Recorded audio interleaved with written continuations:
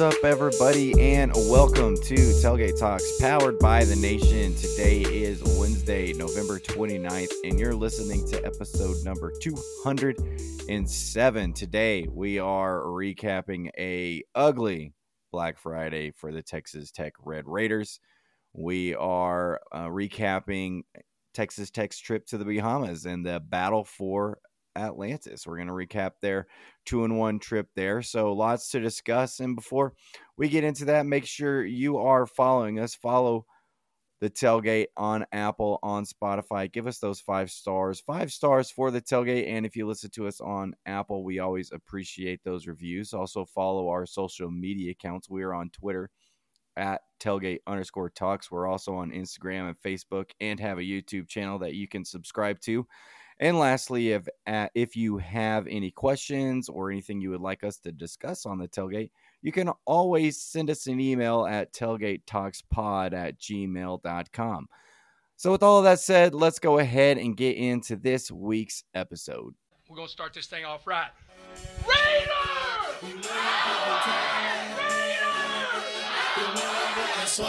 Man, I've been waiting all my life to do that.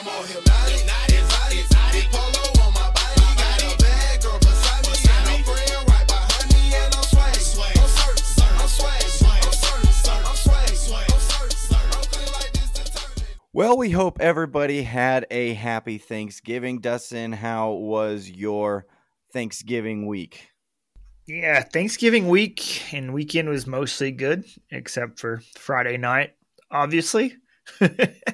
Yep, I think that's the case for most Red Raiders. A great Thursday and then a pretty brutal Friday. Thanksgiving for me was on Friday. We had to do our Thanksgiving on Friday because family members got in late. So it kind of made the day leading up to the ass kicking all right. And then that ass kicking just kind of ruined the day for me. But and of course we had a lot of Red Raiders over to watch that game. So by, halftime, nobody was paying attention. But yeah, Texas Tech gets absolutely annihilated by the Texas Longhorns in the most embarrassing loss so far of the Joey McGuire era, a 57-7 pounding by the Texas Longhorns in the final meeting between the two teams as Big 12 conference foes. And from the looks of it, the final meeting between the two teams for what could be quite a while. So Dustin, what were your thoughts on the poor effort, if you can even say there was an effort by the Red Raiders on Friday? Yeah, poor effort is giving us too much credit, probably. Yeah. I mean, that just, I don't know if they even got off the plane and the bus to show up for this game. I mean, I know Texas had a lot bulletin board material from us and Tech fans and the new commissioner. So they had a lot to play for. They have future stuff to play for also. So they were trying to put it on you, and you let them is kind of what I felt like. I mean, the offensive line couldn't block anybody. Receivers were giving up on passes. Defense didn't want to stop or tackle much. I mean, special teams had their worst game of the season. Like, you needed this game to go Texas do all the bad things, and you have your perfect and best game, and it went by far the other way around. Yeah, you looked completely unprepared for what Texas kind of came out, and you should have known. Like, that's kind of one of the other disappointing things to me about what a game that was just disappointing in all facets is that, like, you knew Texas was riled up from all of the talk from Yormark, from McGuire, from all, like, you knew all that going in, and you didn't look like anywhere near the same energy, that level that they were going to be brought in. You look like you were just completely overtaken by them, and they came out like they were firing. Yeah. The fans were there all the way through the end. Like, they were ready for this game. And you just weren't ready for what they were going to bring out. And that's just a bad job by Joey. That's a bad job by everybody, offense, defense, special teams, to just not even be close to the same level that Texas was. They were just so much better than you in every facet of the game. Like you said, special teams has been your most probably reliable all season long. And McNamara was bad. His punts were terrible. You give up a blocked punt. The holder or the snapper got hurt. Yeah. And then you gave up a kick return for a touchdown. Like you were just and the blocked punt. You were just terrible in that. Defense, kind of kept you in the game. There was a point where it was 23-7. You're like, how the hell is this 23-7? It was because the defense kept holding them to field goals. And then finally the second half, it was just like, they bent till they broke, and your offense just did absolutely nothing. And we'll get into that a little bit more. But, yeah, it was just while we're on that, we'll jump ahead just a tad bit, like talk about special teams. But defense, they did their part in the first half. Yeah. Texas did score somehow on all 5 or 6 possessions they had, but it was only like 1 touchdown and a lot of field goals. So, like, watching it, I was like, this could be a lot worse. They got like 12 points off field goals, I think, or something like that, and you weren't sitting that bad. Like, you were down, I think, 17 or something like that at half. Like, I think it was 26-7 at halftime. Yeah, 19. Like, not terrible. It could have been way, way worse. It could have been. It could have been 50-7 at halftime. Like that could have already been the score. Yeah. Because not only did the defense hold them, your offense put them in terrible positions a couple times. With a couple of Barron's picks. And that's what we kept saying watching it was like, oh, great, they're already on the 30-yard line with blocked punt or a pick, and defense holds them, and it's like, all right, well, that's not too bad holding them to 3 there. Yeah, it was like, all right, we're somehow still not out of this game at half. It was beyond kind of shocking. And you're like, hey, if you get 1 offensive possession and score, you're still kind of hanging in there, and that's what you wanted. And then you come out of the gates at halftime and you give up the kick return, and you're like, all right, the slaughter was on from there. Your offense had 3 and outs to start the second half. You couldn't do. Yeah, they did. The Kitley special just absolutely gave you no chance to win this game at all. 7 points, the lowest output of scoring you've had this season. And that's still a season where you've been pretty bad offensively, but you still were able to get up some points. But one drive set up, I think, by a turnover or a nice kick return was all you got. Like, you were already across midfield. Yep. Other than that, I don't think you really passed midfield at all. Dustin, your thoughts about the offense and its god-awful performance from Friday? I guess I know what Iowa football fans feel like now watching offenses, because that's what that felt like. Was every time we got the ball, and it was like, well, how many possessions are we going to have till we punt? Yeah. Or throw a turnover. Just punt it just felt so hopeless. It's so bad. It's as hopeless as I've ever felt watching an offense run out onto the field. Like, every time we get the ball and they'd run out there, it'd be like, all right, like, how fast in time are we going to get to fourth down? And then you didn't even trust your punter to go out there and change the field position. There was one play where you did the trick play, and of course that had 2 penalties on it.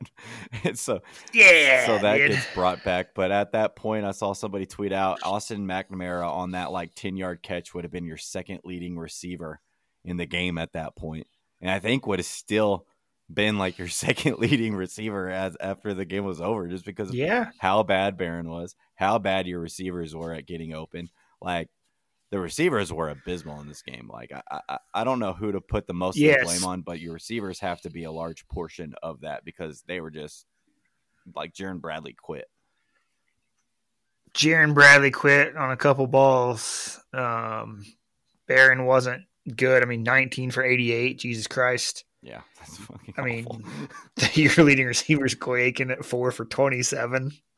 These are made up stats, it feels like. 19 for 88 yards is who is that quarterback in the NFL that Big Cat would always make fun of on Pardon My Take? That's the Cardinals' first round pick. It was Rosen stat line. Completions for 80 yards with 3 picks. That was this Baron. honestly, like the only person on offense you cannot blame is Taj Brooks. Like 19 for 95 is good, but if you watch the game, those 95 yards were probably the hardest 95 yards he's ever had to run for in his life. Like every play was hit at the line of scrimmage or back. And just because of how he is, shrugs a guy off and fights for more. But it was just, they just had too many guys and we couldn't block anybody. Like the offensive line was terrible as well. And so they were getting pushed back on run plays. Like no wonder Brooks couldn't run for anything. So like it was just, and that's from top down. I mean, head coach, offense coordinator, not being on the same page with the game plan or adjusting. I mean, at the end of the first quarter, they interviewed McGuire on the sideline, and he said something about like we need to feed 28 more. He's like our best player, something like to that effect. And then we come out with 8 straight pass plays. Yeah. So it's top down. I mean, communication, game plan, execution from everybody on all parts. Like it was abysmal. So one of our weekly segments is our Zach Kittley status update. And so after what was probably by far your worst offensive performance in a year of god-awful offensive performances, the 50 burger shirt, we tweeted out after the game, Zach Kittley's 50 burger offense put up exactly 0 50 burgers this season.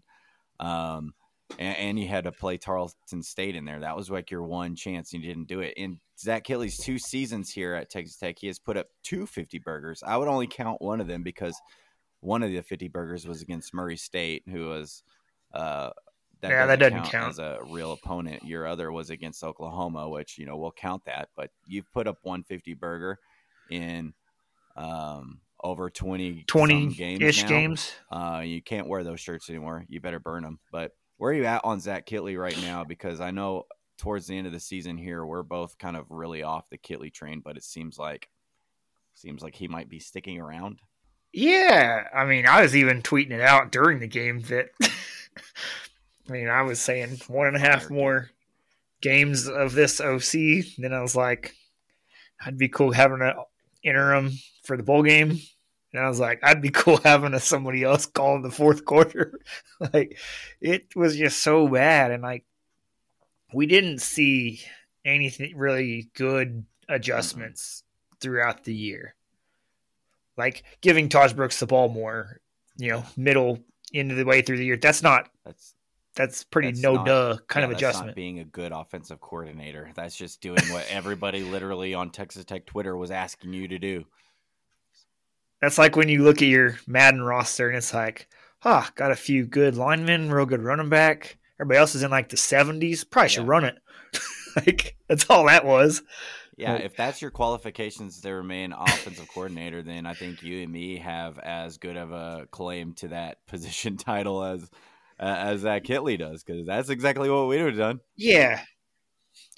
I mean, overall, I'm out on him because in 2 seasons, over 20 games, we haven't been an offensive explosion hardly at all.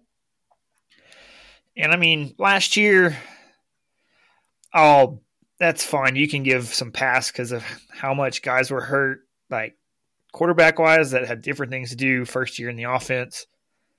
This year, I'm not going to give that much of a pass because you have the 2 quarterbacks coming back that know the offense. One of them gets hurt. Barron comes in and didn't look like Barron had progressed as a player in the last year. And that's going from a freshman to a sophomore. That should be a really huge jump. Honestly, it looks like he regressed to me. Same regressed.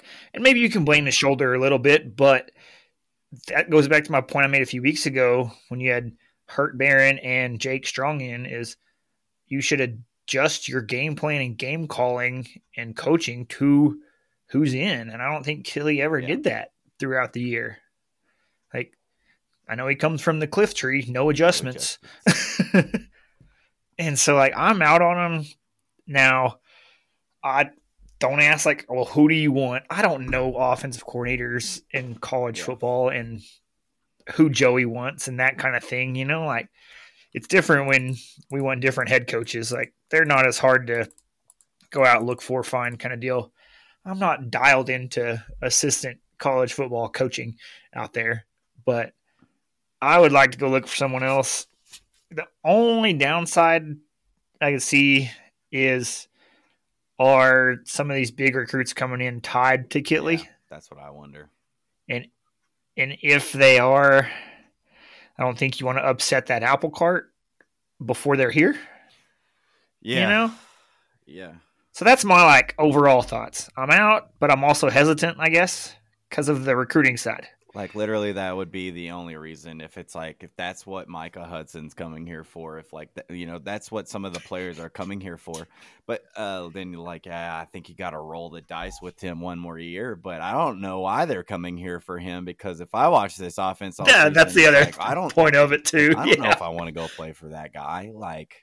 I think, you're obviously coming to play for Joey. I think your wide receiver coach was a big help in getting them, and he's probably a better recruiter than he is a wide receiver coach, because if there's any position group that completely regressed a whole lot, it was your wide receivers. Yep. But, I'm like you. I'm out on Kitley. I didn't see anything from him this year that made me believe that he can be a good offensive coordinator at this level. If he keeps his job, it's strictly on the fact that you had an amazing season from Taj Brooks, one of the best running back seasons you'll see from a Red Raider probably over the next, I don't know how long, unless he comes back. Yeah. And that would be the only reason. And I asked you this, I think when we met up on Saturday, how many percentage of the Taj Brooks runs were hit at the line of scrimmage or beyond, but somehow he turned into 6-7 yards. Those, they weren't even good run calls that you're giving him. It's just strictly that Taj Brooks is that good. God no. And so that's the part for me is even his run game was boring. This whole entire offense, the pass game was boring, non-creative. The run game, boring, non-creative. You just had a really good. The creative part is key to all this, in every aspect of our offense. There's no creativity. Texas is running back sweeps and getting guys out in space. And I don't even know if Kitley knows that that's a play, which is bullshit because he's our age. So that means he played NCAA growing up, and he knows the halfback sweep exists because we all know that play exists. And all right, here you go. This is recent. This is from, end of the game.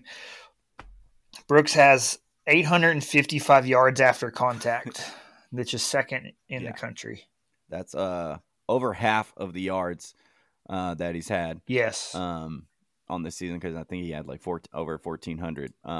But yeah, that's just insane to me that he gets to keep this job. I definitely think if I'm Joey, all right, year one, you come in kind of with no expectations. You have a good year. So now year two, our expectations were raised. You didn't meet those expectations. You regressed a little bit. Year three is an important year to progress and show that you can actually make this team progress in the right direction. And I just haven't seen anything from Kitley that shows that. Once again, everything on offense regressed. Line regressed. Receivers regressed. Quarterback play regressed. The only thing that didn't regress, Taj Brooks, the only savior of this offense. And the excuse making, a lot of people, injuries.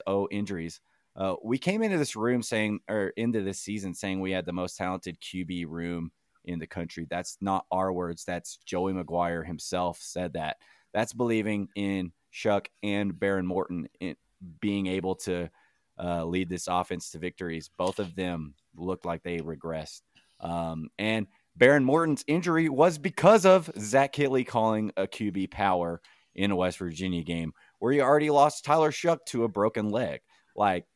These were self-inflicted wounds. And so I'm not going to buy the excuse making, but I'm with you. It's just kind of feels like we're keeping them around to keep these recruits happy. But if there's any coach that's really, really on the hot seat, he's got to figure out how to utilize these weapons. And maybe some of it is the talent. Maybe we didn't have the receivers that we needed. Maybe we still don't have the offensive line depth that we really want to be able to compete. But for me, the alarming fact is, like, right now, I really don't know what Barron looks like. How do you feel about Barron after this season heading into next year, where he is the presumable QB1? Yeah, I think Barron gets a little more pass and leeway on this conversation than Kitley does because of the shoulder injury, because that's something that's just a nagging injury that takes time to heal. And obviously, when Jake Strong is doing what he was doing, you don't have time for Barron to heal. So you had to put him out there in a limited fashion. Like, bowl game's probably going to be the best we see him all season. Yeah. Like, which is crazy, but it is. So I give Barron a pass. I mean, he's still only a sophomore. I would hope and expect for big things next year, but we'll talk about that later. But the shoulder thing really did limit him a lot, I think. Yeah, it's hard to really judge because, you do kind of give him, all right, how injured was he? I guess we'll never really know. But sometimes his arm was really popping and he was making some great throws, but it was just never consistent. And so that's what I wonder is, like, was he only able to really deliver a few fastballs a game before his arm really started wearing on him? And maybe the one true game that we can really judge him on this season will be the bowl game. Like, how does he come out? How does he look in that game? Are we like, okay, this guy looks like the guy who can maybe lead us and help us, can be the quarterback for next season? Right now, I'm still a little skeptical. I still do think, like, sure, his arm, but some of his decision making, is pretty flawed. He does make some really questionable throws. There's multiple times he's throwing into several coverages. And so that's one of the other things that I have an issue with Kitley is I just don't think he's a great quarterback developer. Like, I don't really know. Was Zappy just good because he was playing shitty competition? And that's what made it so good, because, like, it just hasn't looked like he can teach a quarterback how to read a defense. It's a lot of reading the first option, or if that's not there, it's a disaster. So I don't know. Remains to be seen on what Barron can officially be. We'll kind of have, I think we'll have our answers. We'll have our answer after the bowl game for that. We've already kind of talked about defense and special teams, both of their struggles in this game. Any other thoughts that you wanted to give on those guys before we just kind of wrap up, or any other things Texas in this game related that you wanted to hit on? Because on the defensive side, it only looked like Braylon Lux was the only dude trying to play. Yeah. So I'll give him some props at least. Yeah, he had your one turnover. He almost had two. He almost had two picks in this game. But yeah, he was out there playing hard. Other than that, Jalen Hutchings was out. You really felt that loss. Yeah, and our injuries hurt us too. Like Hutchings, T.O., they didn't play. Obviously, Jacob Rodriguez didn't play. So that hurts you a little bit. Yeah, your depth was kind of hurting. Rabbit, I don't think he was 100% in that game. So he kind of struggled a little bit, but yeah, you're feeling the losses on that defensive side of the ball at this time of year. And like we said, they bent till they broke. They did all they could to kind of keep you around in this game. But once your offense really failed you, time and time again, you kind of knew this was about to get bad.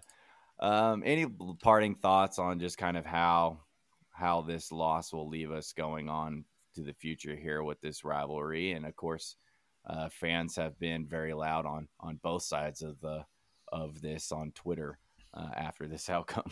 Yeah, I mean, last week I did say, I even said it Friday before the game with people, like, if they beat us by 40, I'm not going to be that upset. But I mean, how the 50-plus game went is the disappointing part. It wasn't like 70-30, Mike Leach style. It was just a no-show effort. So that sucks, but that's what happens when they have so much more talent and so much more talented depth at every position, and we knew that going in. So, I'm not that butthurt about it. I wish I could have seen some more fight from our side. I think it's a huge wake-up call to our coaching staff of where we're at and how far behind those guys we were right now. I mean, two of Joey's worst losses are against that team, in Austin. Well, he wasn't here for the last loss there, luckily. That was Wells on that one. I'm thinking of Sark's first year, I guess. But that's kind of a good guesstimation of where you're at. Yeah, even the Texas fans showed out to kind of rub it in your face at the stadium, which, hey, more power to them. They get the opportunity to do that.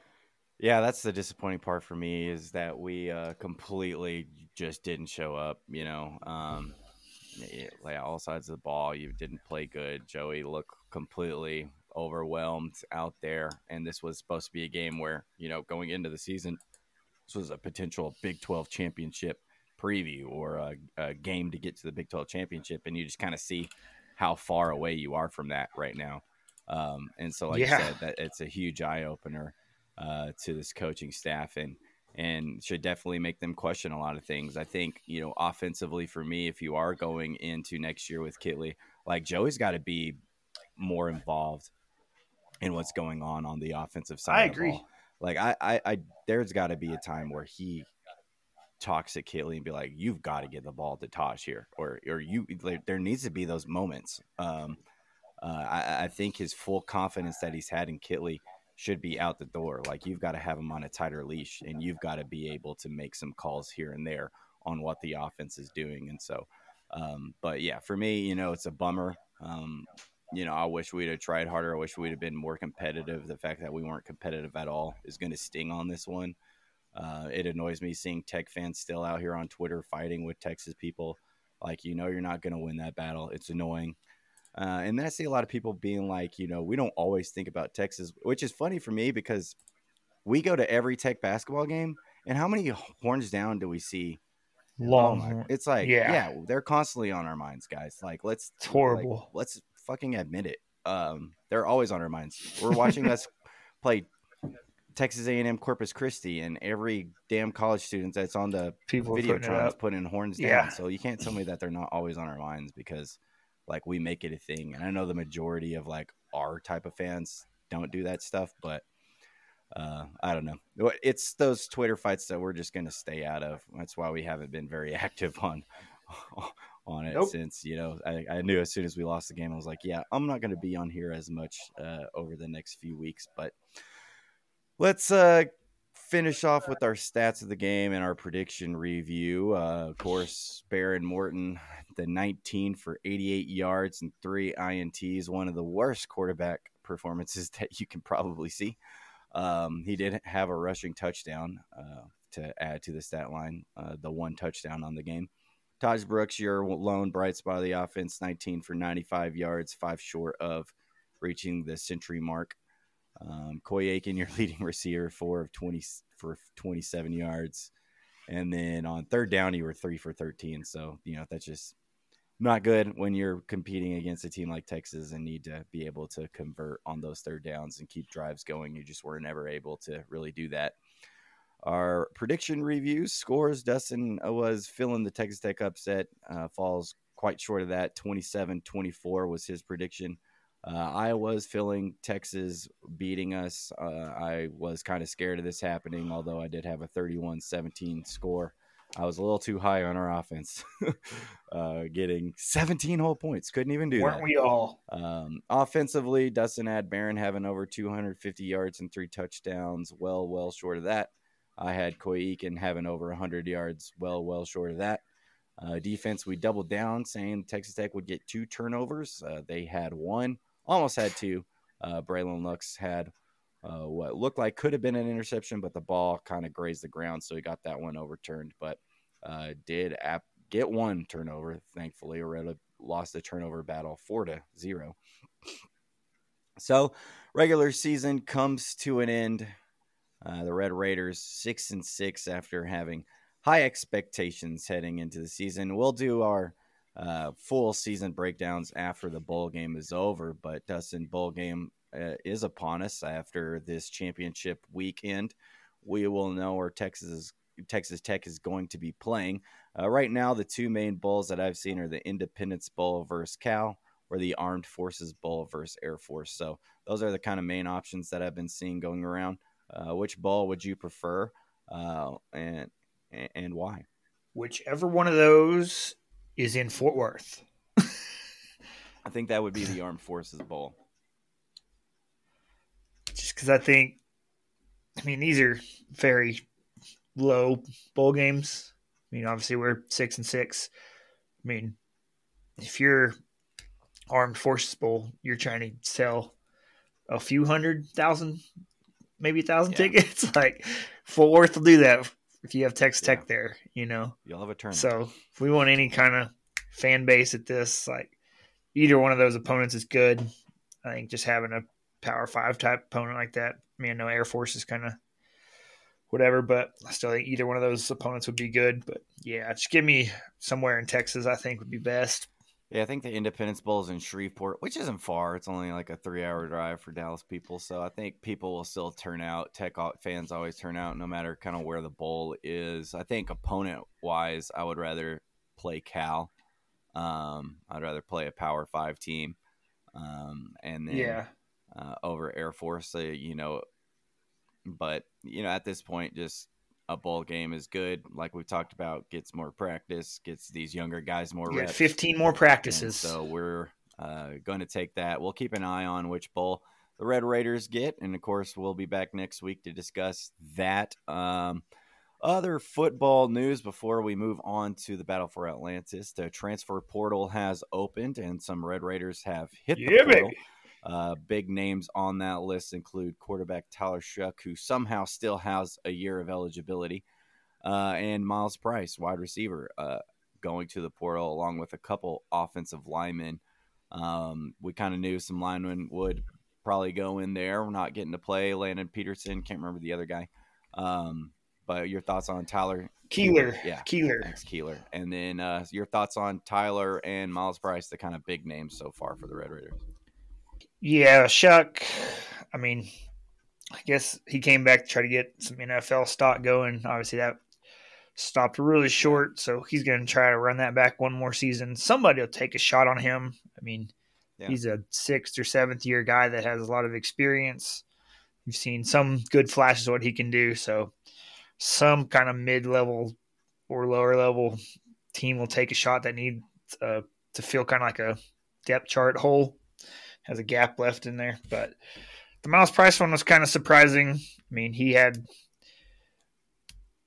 I don't know, kind of a mediocre season, though. When you look at the numbers, there's like 40 for 400, somewhere in that range. Like, once you see that, the numbers kind of diminish the player name, I think, in our heads.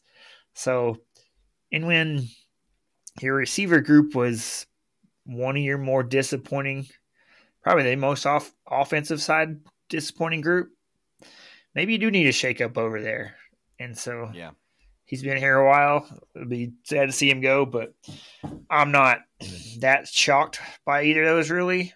I'm sure there'll be some more names to come out. Who? I don't know what. But, we're only sitting at like 3 or 4 guys right now going out. Yeah, I know we've offered a handful of O-linemen already. Oh yeah,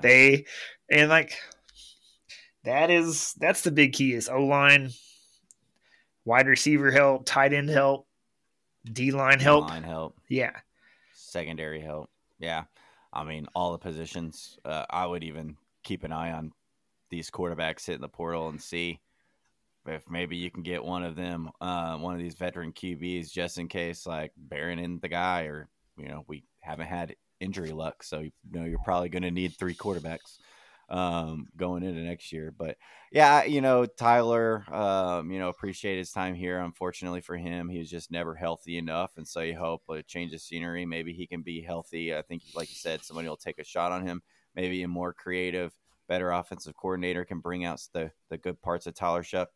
Miles Price, a player that we've liked, rooting for. I don't think he ever lived up to the potential that we really had on him. I think a lot of people thought bigger things were going to happen for him over the last 2 years, but didn't really come to fruition. And so, a change of scenery makes sense. I think a lot of these receivers you kind of have to look at and think, can we get better at this position? He's a guy that you like as a teammate, you like as a Red Raider, but you have a lot of guys like Miles Price. I think you need to go find some guys who can consistently be out on the field for you, generate some separation, do more with the ball. Unfortunately for him, he just wasn't able to be as explosive of a receiver as you thought you kind of were getting a couple years ago. But those are the guys that are leaving. We'll keep our eye on the portal as December 4th, it officially is, you can commit to schools at that point. So there'll be a lot of names. Yeah, December 4th is the official open day, and it closes on January 4th. So we still have a month of this with the coaching carousel going at the same time. Lots of stuff will be happening, and so that's when.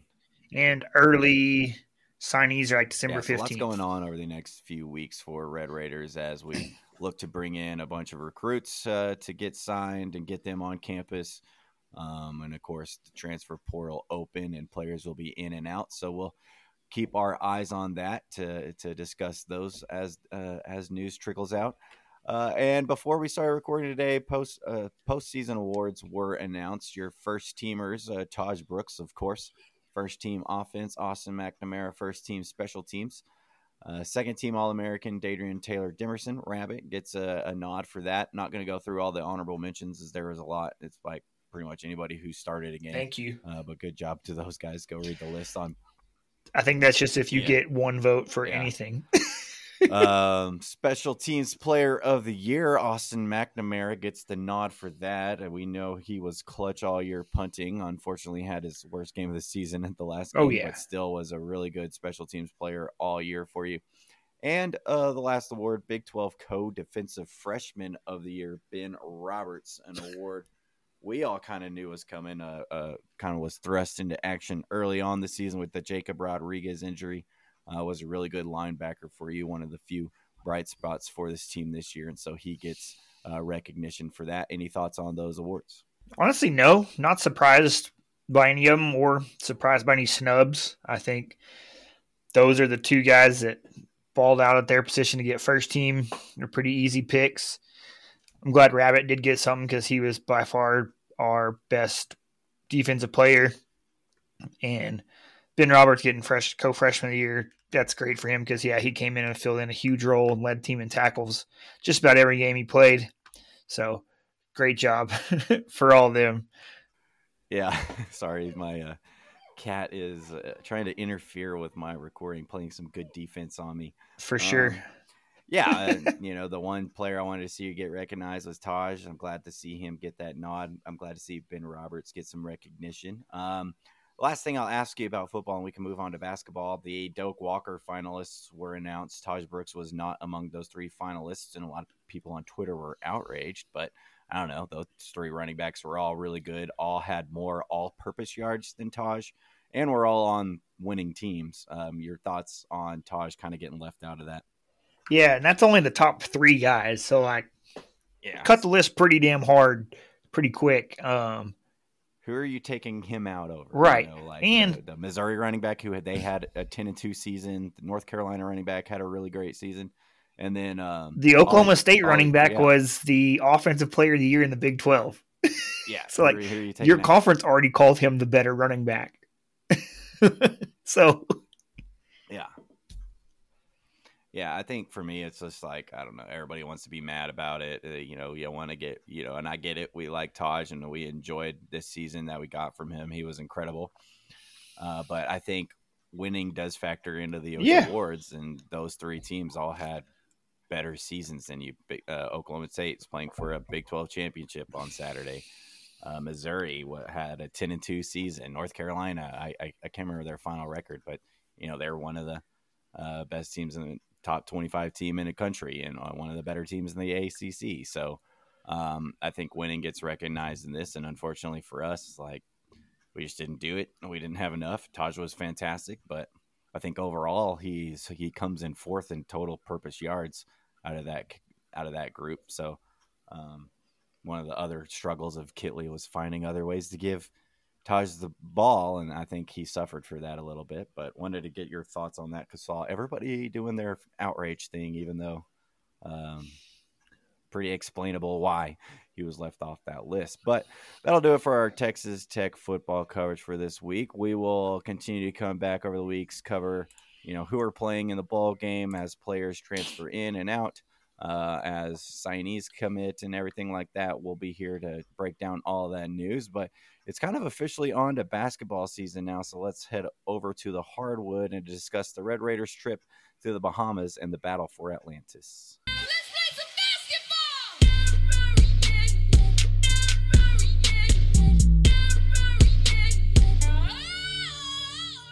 Well, Dustin, the Red Raiders had 3 games over the Thanksgiving week, ending in a 2-1 record in the battle for Atlantis. They started off the journey with a battle against the Villanova in the opening round. Villanova got the better of you. You hung around. You kept it within range till about the 10-minute mark of the second half. You were within 4. Then Villanova started making just about every shot they put up. Ended up with the 85-69 win to start off the tournament. And so that's how things began for the battle for Atlantis. Let's kind of go through each of these games, give our quick thoughts on them. Dustin, what was your thoughts on that first game against Villanova, with it being your first good team that you're playing this season? Yeah, Villanova's a good team. They ended up winning the whole tournament, so they went 3-0 over the weekend. They're really good. They're solid. And, yeah, I mean, you didn't play terrible against them. He was all right. And like you said, they just kind of went off towards the end of the game there and pulled away from you. You just didn't have enough firepower to come back. So I'm not hurt or upset about that one necessarily. Yeah, I wasn't too disappointed in that game. I thought you were competitive for the majority of it. I think they just, they started hitting everything and everything kind of fell apart at the end. Yep. Some quick stats from that game. Pop Isaacs had 16 points. Warren Washington, your leading rebounder, with 8. Joe Toussaint, 8 assists, a guy that we'll talk about a little bit more in depth. And he hit 14 threes in this game. I think that was the one encouraging thing for me in this game, was that you finally were able to knock down some threes. One thing I've noticed is if you hit a 3, the next time you shoot the 3, you're going to miss. It's just something that happens. It's like we make every other 3, but you were finally able to make 3s in that game. I think you made more 3s in that game than you had made in the entire season going into it. Yes. So it was encouraging to see those shots falling. The ugly side of things was that you were pretty much only shooting 3s because you couldn't get the ball inside the paint at all. I think you might have had under 10 shots in the paint that whole game. You were just kind of live and die by the 3. And ultimately weren't able to make enough 3s to hang around that game. But then that turned into the Northern Iowa game. Northern Iowa lost to North Carolina, so you got to face them in the second game. And, well, this game was interesting because it was 30 minutes of suck. It was just horrible basketball. It was panic meter at a height like, oh, my gosh, this team is not going to be good the rest of the season. You're down in the second half by 15 points. I kind of quit watching, and then all of a sudden I kind of look back and, all right, we got it down to 10. All right, we got it down to 3. We're in this thing, and then it turns into a 72-70 victory as Pop Isaacs plays hero and hits the little floater at the end of the game to give you the 72-70 win. Dustin, this is a roller coaster game. Your thoughts on the win over Northern Iowa? This is the game over the tournament that worried me the most afterwards, because besides a 5-minute stretch of not missing, you played horrible. Yeah, even in this trying game. to close out that win was like you got a lead and then you kind of gave it away, and you're like, all right, did we come all the way back to lose? Yeah. I mean, the offense was god-awful. I mean, like you said, we were down 15 at one point, and we did turn the TV off and over to football on that Thursday. So I was tired of watching us miss, and then we look and, we're down 3. Let's turn it back and finish this game out. And luckily we did, and Pop came alive. That's probably like the best thing of this week, because Pop came back alive after his very slow start to the season. Kind of took over, made some shots, made some 3s, game winner. But yeah, the first more than half of that game, super worrisome, and a lot of teachable coaching film there to go over. Yeah, that was a highly concerning game for a lot of reasons. It just kind of felt like you quit after that Villanova game. You didn't come into this game with any sort of energy. I know it was a little early, but you didn't have any energy. It seemed like you were just okay with losing. And at that point, I'm thinking we're going to go 0-3 on this trip. It's going to be a long season. Buckle up. But one of the things I take from this game is McCaslin, I think, so far, my early returns on him is I think he's a pretty damn good coach to kind of get this team back in that game, make a change, which was interesting, where he put Kerwin Walton in, finally got some Kerwin Walton minutes. He only hit 1-3, but that lineup made a real difference. He went on a 20-3 run once you put once you took Lamar Washington out and put Kerwin Walton in. So that was an interesting thing. I'm curious to see how that kind of translates the rest of the year.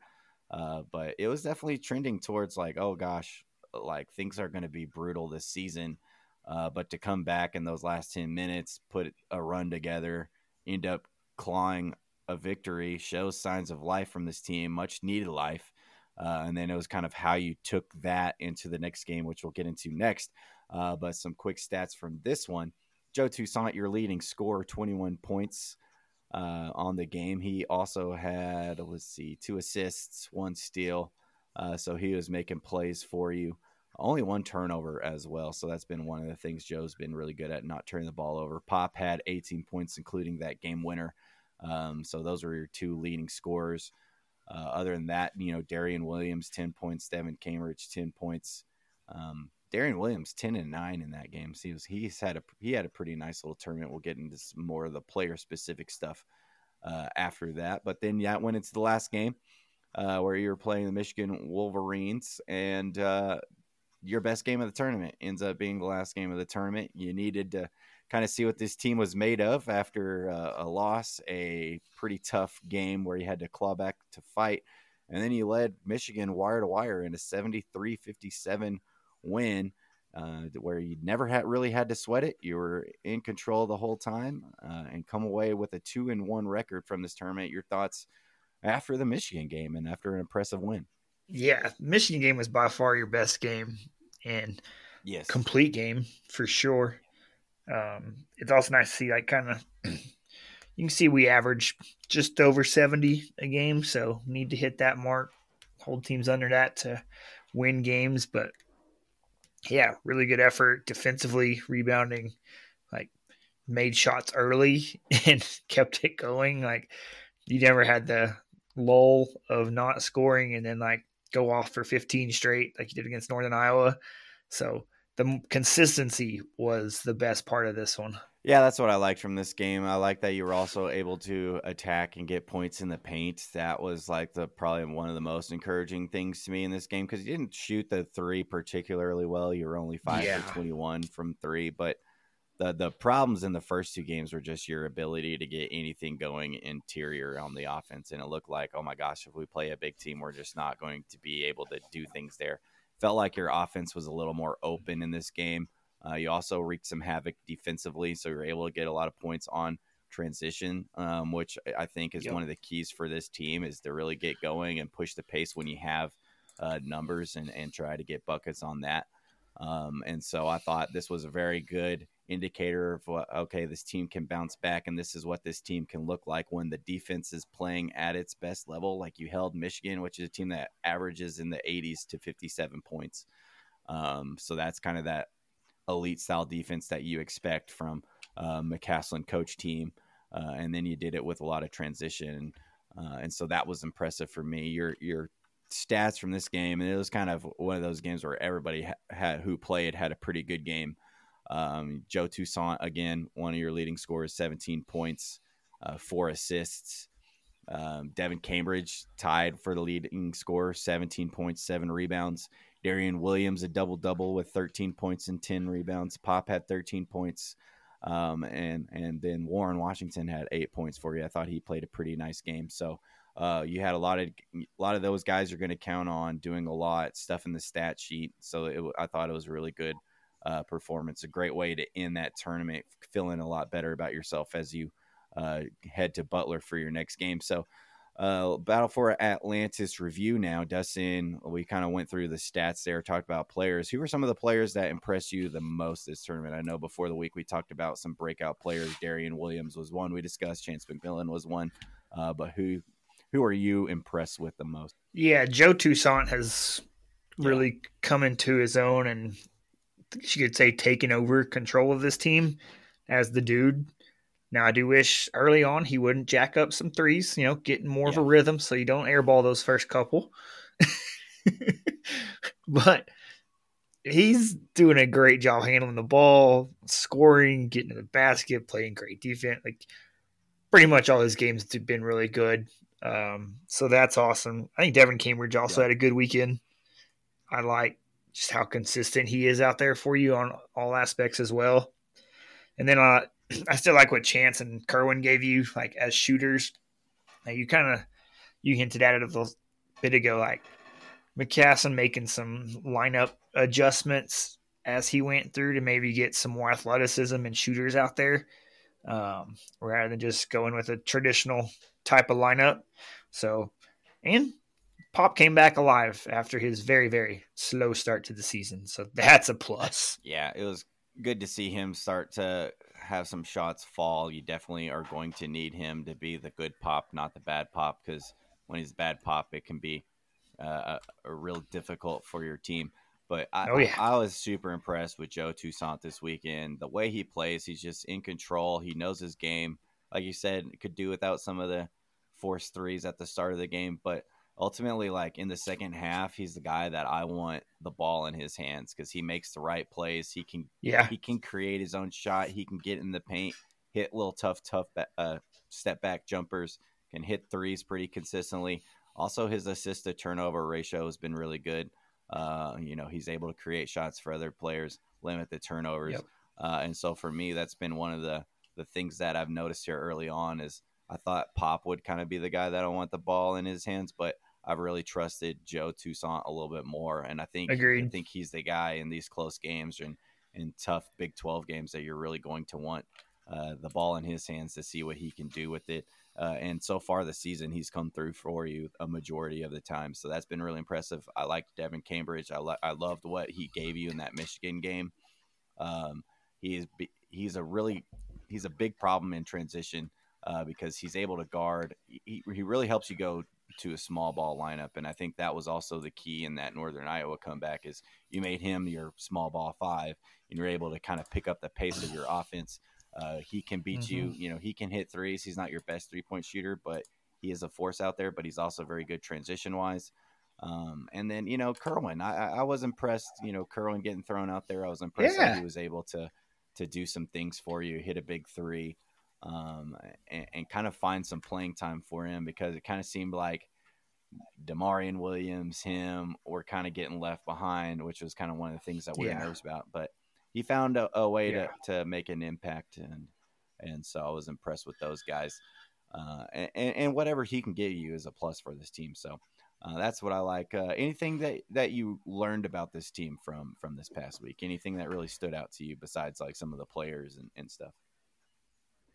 Yeah, two big things. Like number one's obvious. Like the less we turn it over, the better we are on offense. Because like those first 3-4 games, even Villanova, like in Northern Iowa, I guess, we turned it over a lot. Mm-hmm. And that's not good. When we didn't turn it over these last, game and a half, really good things happen when we get quality offensive possessions. And like the other thing is like how we work the offense. I think we're still figuring that out, and McCasson's working on it. But too many times I see us just come down and swing the ball around and then shoot a 3. And we don't even try to get the ball in the paint or drive or get aggressive. Like, I would rather see more inside out. Not that we have to score it from inside, but what basketball people would call it, we got to touch the paint with the ball and then work our way out from there. Like, that'll help our 3-point shooting later rather than just trying for the 3s to begin with, you know what I'm saying? So, like, adjusting that offensive set as we go will help us a lot too. Yeah, I thought a lot of the threes were just, like you said, it was just pretty stagnant offensively, and you're just jacking a three. And it was pretty disappointing that you weren't able to attack the paint at all, like in that first game and the majority of the second game. I thought like finally you started passing the ball more, and you had a lot more movement and motion in the offense, and that's finally when you were able to break through against Northern Iowa. Finally you were able to get some better, more open looks from three. There was that really great possession where it came down to you had like 6 great passes. It looked like the Spurs kind of offense out there. It was like extra pass, extra pass, extra pass, extra pass. And then you got Joe Toussaint wide open for a 3. He hits the game time 3, like right as the shot clock expires. But that was great offense. Like you had the defense scrambling because you're making extra passes. You're getting the ball to guys who are open, and then the defense is panicking on them, and then you're hitting them on the weak side again. And I thought you did a good job of that in the Michigan game. If you're going to do that, you're going to be a really competitive offense. You're going to get looks, and it's just going to be, hey, are we shooting threes good tonight or are we not? But I thought once you finally started passing the ball, pushing the tempo a little bit more on offense, that opened things up for you. And really for me, like the defensive performance in that Michigan game was a big thing, because that's what your defense can be at its best level. That's a really good defense, and that was a good offense you were facing. And so that can show me like what the peak of this defense is. It can really shut down some teams and play into your favor. It'll be interesting to see kind of how we look at Butler in this next game, but I definitely thought your offense improved a lot. I hope we can keep that up and using Devin Cambridge in those small ball situations. I really thought you had like 4 guards kind of on the court. And that's a benefit, is you got a bunch of guys who can attack and create open looks for other players. Still does concern me what we're going to look like against bigger teams like Kansas and stuff like that. When you have a bunch of big posts, like, are we just going to have to shoot 53s? Like what's that going to look like? So that's probably my biggest concern is what we look like against bigger teams if Warren Washington isn't really a factor on offense. He's an interesting player. He has like no offensive touch, like literally no touch around the rim. Like I don't. He also doesn't have any touch when defending a 3-point shooter. Yeah, but yet he can play some pretty good post. He's a good rebounder, but man, you get them the ball around. That's what killed me the most was those threes. In every game except Michigan, I guess. Like he just runs out of 3-point shooters and knocks them over. Yeah. It's like, dude, you're our only big man. We can't afford you to have dumb fouls like that. One, you don't need to be jumping at and into the guy. You're 7 foot, dude. You're 7 foot. Just run out and put your hands up, like, and contest. Don't jump. Like, we can't have him get dumb fouls on the perimeter, especially early in games, like he did on those first 2 games. Like, I think every game so far he's averaging like 3 dumb fouls. You're just like, what are you doing, dude? Probably. What are you doing? I don't get why you're doing this, but it will be interesting to see. He just needs to be a rebounder, putback, and rim runner. He's a really good rebounder. I do not like when we try to throw the ball into him at the post and let him go to work, because he had no touch around the rim. He is the opposite of Jokic on the block, and so that's not necessarily what you want to be doing offensively. Thoughts on Grant McCaslin so far? Now that we've kind of seen him have to coach against. Had to see him figure out a way to come back against Northern Iowa. What he did against Michigan. What have you thought about him so far? I like what he's doing, like making minor adjustments as he's going. Like nothing's like super drastic from week to week, or we don't know what's going on, but like he's still tinkering with who's subbing in. I mean, the bench is still pretty small, who we're playing this early, in my opinion, but like the tinkering and going smaller lineups with getting Kerwin more minutes and Cambridge at the 5-ish, like I like that kind of stuff, like adjusting as you're going and not just stick your head in the mud and here's what we're doing. And you can see like he's always coaching dudes when they come out, and like not just yelling at them that they suck or whatever, or don't shoot the ball like we've had former coaches do. Like coaching and asking them what they're doing and what they're seeing and what to look for and how to change those things, Yeah, he's been fun to watch. I forgot, like I've said, I think multiple times. Yeah, he's interactive. Forgot what it's like to have a coach actually coach and actually like engage with players on the sideline. You never really saw that. Mark Adams and his arms folded across. No, just standing there. So I've enjoyed it. He's been, I think like you said, he makes some right adjustments at the right times. Finding out like Devin Cambridge was a mismatch for Michigan and just kind of using that over and over again to an advantage. That Kerwin Walton putting in him when you needed to find something. You needed to figure out how you're going to win that game, and that change ended up benefiting you. So I've liked what I've seen so far from him. I'm on the Grant McCaslin train, and I think he's going to be a coach that helps us win more games than he does lose them. And so that's what you want out of a head coach. Up next for the Red Raiders, they take on the Butler Bulldogs on Thursday night at Butler.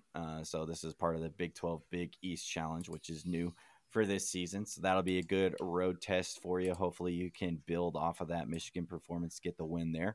And then next week on December 6th, which I believe is a Wednesday, we play Omaha at home. So that'll be our first game back in a couple weeks. So get out to the USA next week. We'll be back to discuss